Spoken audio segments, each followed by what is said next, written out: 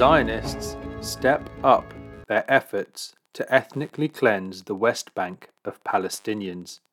The extreme fascism of the Israeli state is now clearly revealed, and a sign that the whole colonial endeavour is careering headlong towards the abyss. In a recent article, we reported on the first 36 Palestinians murdered by the misnamed Israeli Defense Force, the IDF, and the Zionist settler movement during January 2023. Since then, the situation across Palestine has become even more heated, with the various Zionist soldiery and murderous settlers going into overdrive and carrying out non-stop killing and maiming sprees against anyone Palestinian or who may be regarded as pro-Palestinian. This continuing carnage by the Zionist occupiers hasn't gone unanswered by the brave fighters of the resistance brigades that have sprung up among the hard-pressed Palestinian people as they hit back despite the cost to themselves, their friends, and families. At least 80 Palestinians, probably many more by the time this article is read, mostly, though not all, non-combatants, have been killed by Israeli fire so far this year, according to tallies by human rights groups and news organizations. 15 Zionists, mainly the despised and vicious settlers, have been killed by the Palestinian resistance. On the 2nd of February 2023, US Secretary of State Antony Blinken wrapped up his visit to ease tensions in the Middle East after pledging ironclad US support for Israel. His trip came amid heavily ramped up violence against Palestinians, with the Israeli military openly carrying out their deadly raids in the occupied West Bank with the full knowledge of Blinken. On the 14th of February 2023, in Ramallah, Mahmoud Majed Mohammed al-Ayadi, 17, was shot and killed by the IDF during one of the numerous raids constantly being carried out by the Zionist stormtroopers on the Al-Farah refugee camp, among the many camps that are targeted daily in the northern occupied West Bank. On the same day, 25-year-old Harun Abu Aram succumbed to Israeli army gunshot wounds he had sustained on the 1st of January 2021 in Masafer Yatta in the Hebron area of the southern occupied West Bank. Abu Aram's gunshot wound in 2021 had caused paralysis from the neck down and the blockage of his leg arteries, which led to his leg being amputated, severe ulcers in his leg and pelvis, and infections in his lungs. It may be recalled by some readers that Abu Aram was shot in the neck at point-blank range by the Israeli army as he tried to rescue an electricity generator belonging to his family that soldiers were stealing. The incident was filmed and shared widely online, but the imperialist media have, as usual, missed both the original shooting and his eventual death following 2 years of pain and misery. Unreported, too, is the Zionist settler habit of gathering in large armed groups and, with IDF protection, launching extremely violent attacks on Palestinians, their homes and shops. The incessant murder runs into the camps, terrible as they are not the worst of the Zionist oppression in Palestine. There is also the constant battle that the Israel Project wages to break the will of the Palestinian masses through racist laws. The banning of the movement of Palestinians, even where it is proven that critically ill persons need to be moved to survive those illnesses, the non-stop destruction of Palestinian properties, even making the oppressed knock down their own houses with the threat of extra fines and attacks if they don't, while they are pushed into smaller and smaller ghettos. the total denial to the oppressed of access to civilian law so that those arrested, children included, are processed through the Zionist entity's military courts, through which those detained can be disappeared for years, if they get released at all. Even death doesn't guarantee the release of a Palestinian body from imprisonment. Religious persecution is also used to try to break the will of the Palestinian masses. The Al-Aqsa Mosque is becoming a favourite target of both the IDF and its equally murderous friends without uniforms, the settlers.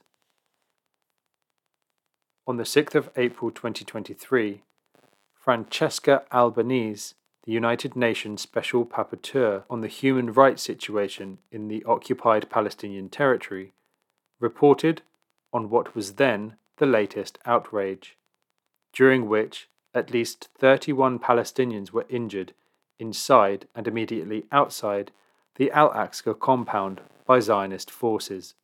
Palestinian paramedics were forcibly prevented from entering the holy site and from providing medical treatment to the wounded. The blatant attack on those at prayer in Al-Aqsa Mosque was unusually violent even by Zionist standards, and was absolutely unprovoked.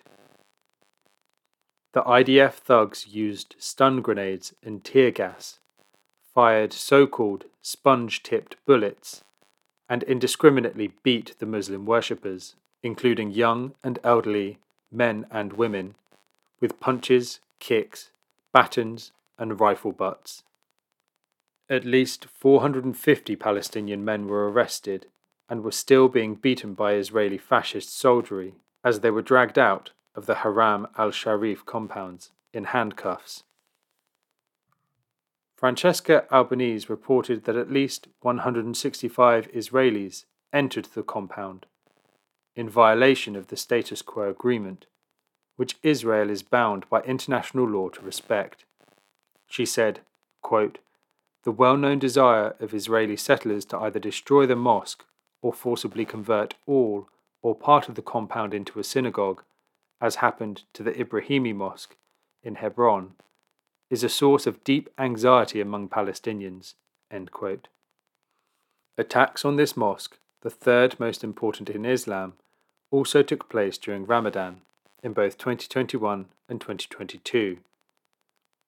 But like so many of the Zionist provocations and unjustifiable cruelties towards the occupied and daily abused Palestinian people, these attacks do not quell the spirit of resistance to the occupation, but, rather, they help solidify and temper it.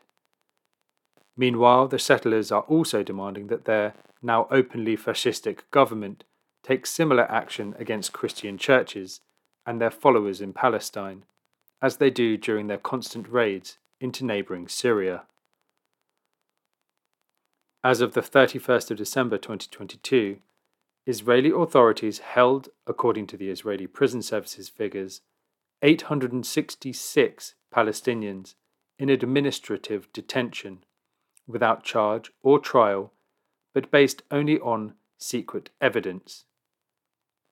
The total number of Palestinian political prisoners held by the Zionist regime presently stands at over 5,000.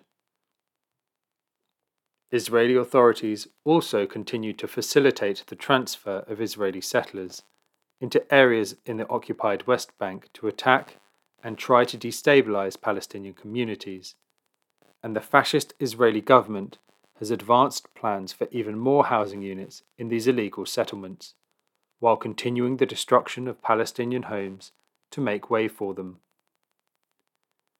Before anyone complains about the use of the word fascist to describe the government of the Israeli occupation project, we would refer them to a recently recorded admission of fascism by leading Israeli government member Bezalel Smotrich, the head of the religious Zionism party and Israel's new finance minister.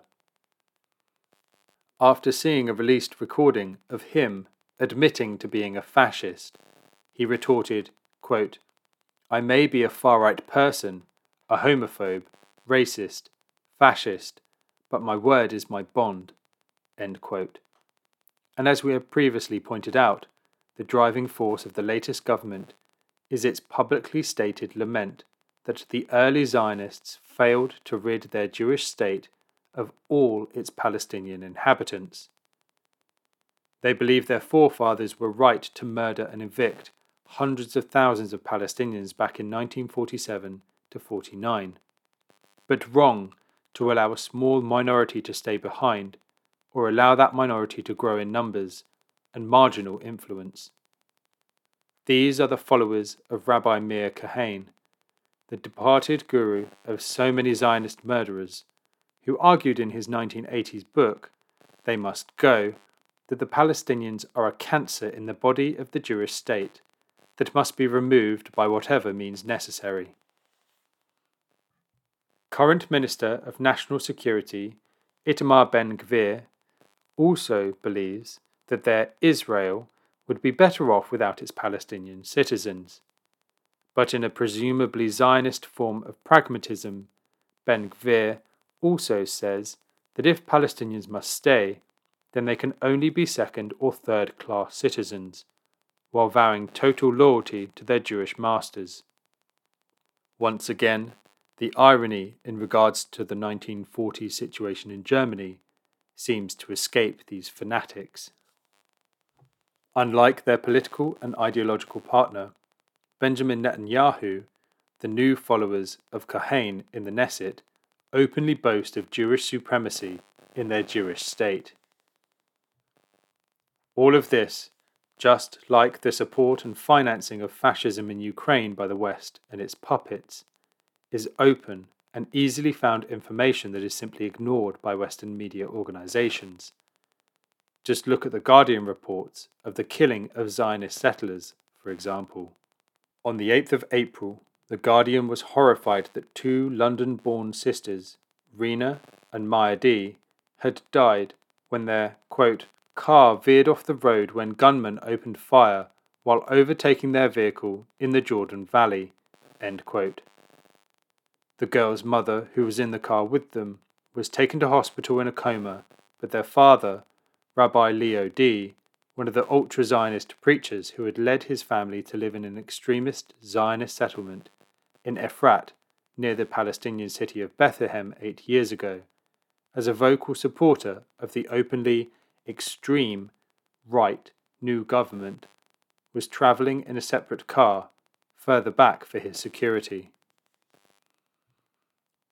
The Guardian published his statement, written for the press, without any question about why he would have taken his family from leafy Radlett to play a role in the suppression and elimination of Palestine and its people, simply reproducing his words, quote, "Some people think that a religious government will suppress minority rights and become totalitarian, but this is not a risk in Israel, as religious Jews simply believe in balancing love and justice."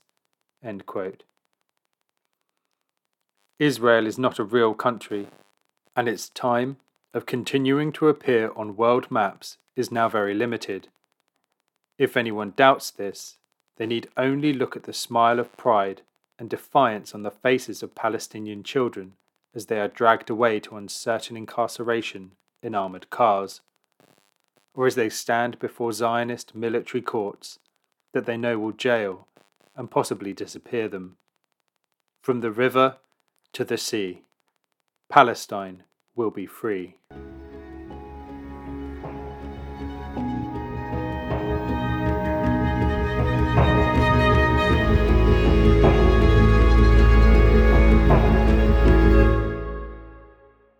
Thanks for listening to Proletarian Radio. We aim to bring you the best Marxist analysis on current affairs, revolutionary history, and theory. Do like, comment, subscribe, and share our content to help us reach the widest possible audience. We are a small organization with limited resources, and we need workers' support if we are to grow and fulfill our mission. If you are able to make a one-off or regular donation, no matter how small, please visit our website at thecommunists.org and register as a supporter.